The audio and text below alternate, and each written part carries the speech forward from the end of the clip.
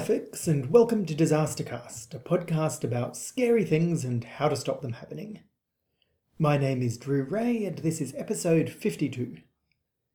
There's no big introduction or diatribe this week, we're just going to jump straight in and talk about a couple of accidents. The first one is a cable car in Italy. The second is a space shuttle. How did we get to episode 52 without talking about Columbia? Well, actually, we did mention Columbia, but I've never given you the full story. So we'll give it to you today. Here we go. The space shuttle design was very kludgy when it came to heat management. The first kludge was on the big external fuel tank. This was covered in insulating foam, fairly similar in principle to the polystyrene foam we use all the time as packing material. The reason for the foam was to keep the liquid fuel inside cool. The foam wasn't meant to fall off, but it did constantly. A lot of the pieces were tiny, but occasionally bigger pieces would pop off as whole units. In particular, there was this one piece called the left bipod foam ramp, which protected one of the knobbly bits of the tank. And that ramp came off at least 8 times throughout the life of the shuttle. The second kludge was the thermal protection system, the heat-resistant tiles used to protect the shuttle on re-entry. These were a pain from before the very first shuttle flight. They were expensive, they took a long time to install, and they kept falling off. The shuttle was intended as a quick turnaround vehicle, but checking, replacing, and rechecking the tiles was one of the constant problems that thwarted that ambition. Where these two problems intersected, the falling foam and the thermal protection system, was when the bits of foam were found to be hitting the tiles. Getting hit by a little piece of polyfoam isn't going to hurt you. Getting hit by a Nerf gun at close range does sting a little. Hitting a piece of foam if you're a shuttle blasting into orbit is really going to hurt. The problems were evident from the very first flight. Foam wasn't supposed to fall off at all, let alone hit the orbiter vehicle, but large amounts of falling foam were observed, as was lots of damage on the tiles. Mission STS-7 was the first flight that the left bipod foam ramp, a particularly large piece, came off as a single unit. It would be observed to fall 4 more times during the shuttle's history. After STS-7, the falling piece was designated an in-flight anomaly.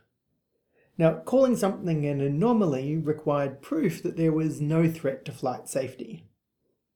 The anomaly got closed off, though, on the basis that the foam had been repaired and the tile damage fixed, so there was no ongoing threat. Later, foam loss would start to be referred to not as an anomaly, but as an acceptable risk, or even as an in-family event, which referred to experiences within the normally expected behaviour of the shuttle. So they revisited the issue a number of times, but once you've decided that something is safe, it's very hard to go back and say, actually, we were wrong, we should have worried about it. In fact, those 20 flights since we decided it was safe are pretty scary in hindsight, time to do something about it. Or you can just say, well, we decided it was safe back then, so it must be safe now. One of the more notable of these times was the pre-flight briefing for flight STS-113. Now, shuttles had a weird numbering system, so 113 came before 107, which was the Columbia accident. So before this flight, a report calculated a less than 1% chance of the foam ramp detaching. Now, how do you get a 1% chance for an event that they later worked out happened at least 8 times in about 100 flights? You do it like this. You start by only counting since the last time the ramp came off. That means that no matter how many times it fell off before you started counting, you only ever end up counting 2 bad events. You assume that every flight where you didn't actually notice whether it came off or not, or where you didn't record whether it came off or not, gets to count as one where everything was fine. You then notice that there are 2 ramps, the right bipod foam ramp and the left bipod foam ramp.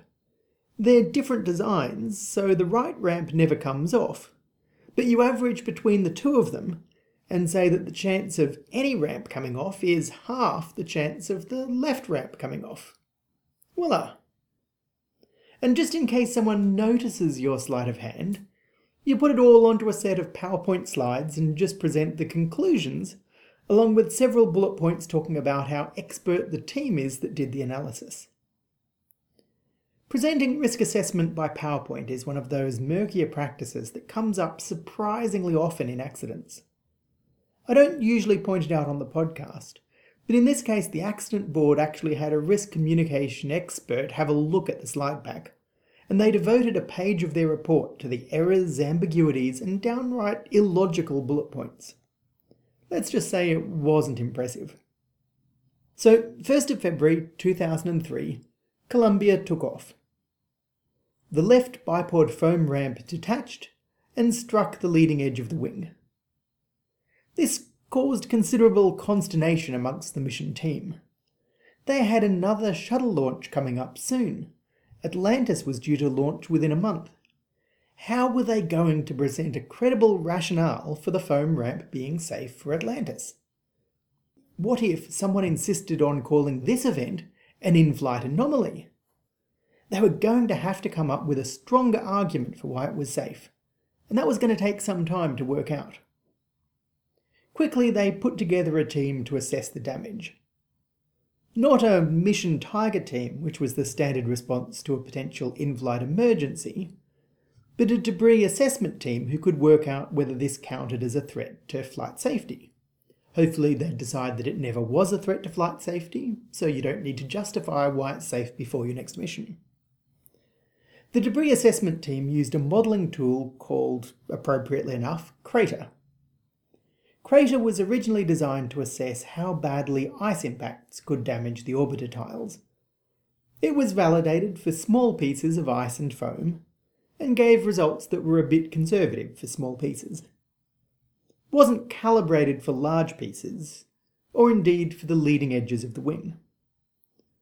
The people using the tool weren't very experienced in its use, but they had been trained. They also had a good appreciation of the uncertainty involved, and they asked repeatedly for NASA to get an external agency, i.e. the Department of Defense, to take some high-resolution pictures of the shuttle. This request didn't come up through the usual channels, in part because this wasn't a Tiger team and didn't have clear channels, and so the mission team overruled them and decided not to ask for the pictures. The debris assessment team did the best they could and plugged their best numbers into Crater, which told them that the shuttle had catastrophic damage. Knowing that Crater tended to give conservative results and knowing that their data was uncertain, they applied engineering judgment and decided that everything was okay and there was no safety of flight issue. I'm being a little bit glib here. It's pretty clear that the team themselves had quite a few doubts about their own work. The mission command didn't want to hear the uncertainty though, just the conclusions. It's an interesting question whether NASA could have saved the shuttle at this stage. The two options were in-flight repair, packing something into the wing, or sending a rescue mission. So the investigation board asked NASA to do a simulated rerun of the decision-making, assuming that they'd realised quickly that Columbia could not re-enter the atmosphere.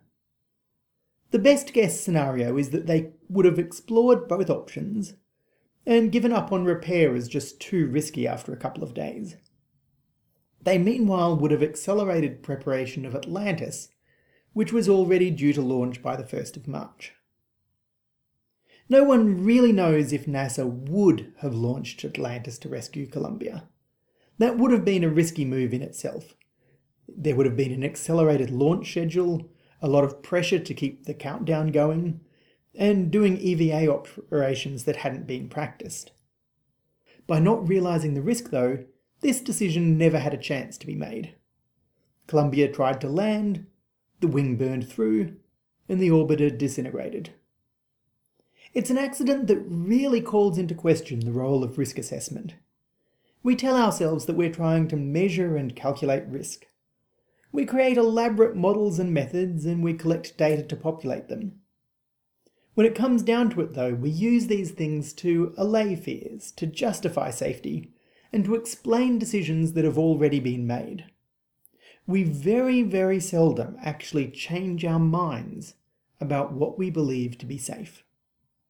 But there's no sense crying over every mistake. You just keep on trying till you run out of cake. And the science gets done and you make a neat plan for the people who are still alive. Italian Alps, 3rd of February, 1998. A cable car with 20 occupants was crossing a valley near the Cavallese ski resort. A United States Marine Corps EA-6B Prowler, a twin-turbojet electronic warfare aircraft, came screaming past at over 500 miles an hour and under 100 meters altitude. The Prowler saw the cable car and tried to turn, but the right wing of the Prowler cut through the supporting and pulling cables, dropping the cable car straight to the valley floor. Now, 100 meters is very low for an aircraft, but it's pretty high for a fall from an aerial tramway. No one survived. The Prowler took damage to its wing, but it managed to return to Aviano Air Base. There, the 4 crew members discovered that despite being physically safe, they were not at all out of danger. The local Italian community, already upset by frequent low flying, demanded their heads on a platter. The US Marine Corps was faced with a difficult problem of post-accident justice. It was pretty sure that the US Defense Forces, as an organisation, were responsible for the accident. How they treated the crew of the plane, though, was going to play a big role in whether they were seen to be sincerely taking responsibility.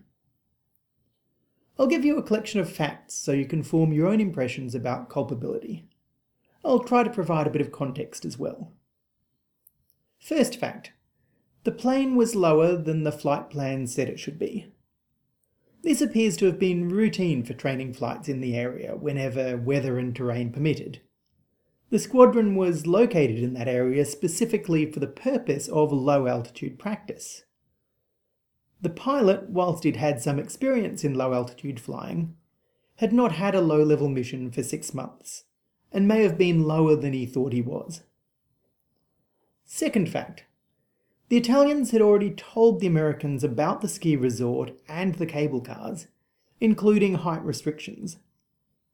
This information didn't seem to spread easily or clearly amongst the flight crews, though. In fact, in the cockpit of the Prowler there was an unopened copy of an Italian directive setting limits on low flying. The American crews used US maps instead of Italian maps because they didn't trust that the Italian maps would mark local features properly. The American maps only had cable towers marked, not the cables themselves, which were clearly shown as horizontal obstructions on those supposedly dodgy Italian maps. One of the reasons that the American maps didn't have all the ski resort features marked is that the planes were officially not supposed to be going that low anyway. Third fact: the navigator was running a handheld video camera as they went through the valley. This was fairly common practice, mainly for personal recordings of the scenery. After the accident, the pilot and navigator took the tape from this recorder and burned it. Fourth fact: the flight crew claimed that their instruments didn't give them a low-altitude warning. The instruments had been tested before and after the flight, but testing them isn't the same as using them on a low-altitude flight to see if they work. If there was going to be blame for this accident, there's no question that it fell on the US Armed Forces in some way or other. Either there were blameworthy individuals, or there was a communal and command responsibility for more widespread bad practices. I think it's fair to say that, whether deserved or not, militaries around the world have got quite a reputation for blaming bad eggs as a way of denying more collective or systemic problems. The Italian public was certainly willing to encourage this sort of behaviour. They wanted all 4 members of the crew prosecuted, preferably locally. There are web pages still around today suggesting that the crew should have been handed over to the victims' families for a bit of frontier justice. After all, that's the way you should treat cowboys, right? Except these weren't cowboys. They were professional pilots with no reputation for showboating. There's a good argument that hanging them out to dry would have been a way for the US to deny responsibility rather than accept responsibility. It certainly wouldn't have accorded with US notions of justice, where guilt is supposed to be determined by a jury trial, not by how outraged your NATO allies are. The Italians put together an accident report that blamed the flight crew. The US Marines prepared a similar report, which put the accident down to flight crew error, but included extenuating information about the maps, briefings, and placed some responsibility on the squadron command and training officers. Then, the pilot and navigator were tried, by the US, for manslaughter and negligent homicide. To the disgust of the European press, they were acquitted. Then, they were tried for destroying evidence and obstruction of justice because of that burnt personal videotape. The pilot received 6 months in jail, and both the pilot and navigator were dismissed. They appealed, claiming that the second trial, the one for obstruction of justice, was a done deal to appease the Italian government, and particularly they wanted reinstatement of their post-military benefits. They lost. Now, just in case you think they received a mild punishment, a slap on the wrist, keep in mind the way healthcare works in the US. We're talking about 2 servicemen where their final operation involved serious damage to their own aircraft and the deaths of 20 civilians. They then sat through 2 trials where they were repeatedly told that this was entirely their fault, after which they were cut off from the military community and all the practical and emotional support normally available to veterans. And then they lost all their benefits and healthcare. That's not a slap on the wrist. To its credit, the US military took the whole thing as a wake-up call for its operations within NATO ally countries, in particular Italy. They didn't treat it as just a rogue crew, but as a systemic issue of cooperation and information sharing that needed to be fixed. The purpose in prosecuting the flight crew then wasn't to shift blame, but it seemed that no one, either in the Italian press, the European community, or even the US military, was ever going to be happy unless individuals were held to account, as well as the systemic problems. So there seem to be 2 different things going on here. One of them is a need to work out what the problem is that needs to be fixed. The other is still this need that, even if we see the problem as broad, we've got to hold individuals accountable, regardless of whether they are truly responsible for an accident. That's it for this episode of Disastercast. If you're listening close to the time of recording, I'm sorry that it's a little bit late. Thanks to all the Patreon subscribers, in particular premium regulars Paul, Daniel, Hunter, Patrick, and a thanks to new subscriber David. If you'd like to support the show, you can sign up on patreon.com for as little as $1 an episode. You can also leave a review on iTunes, tell your friends, or just send me a friendly email and tell me you like the show. I had some great feedback from Andy and from William about episode 50. Andy was suggesting that the distinction between system safety and process safety is a bit artificial. I'm inclined to agree, particularly with the way I labelled them in that episode.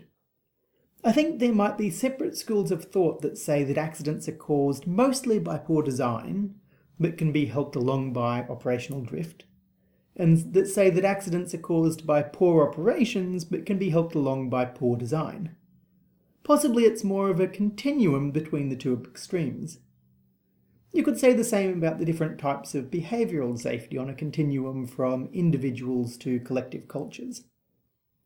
So here's something to try. Make a list of all the things you can blame accidents on.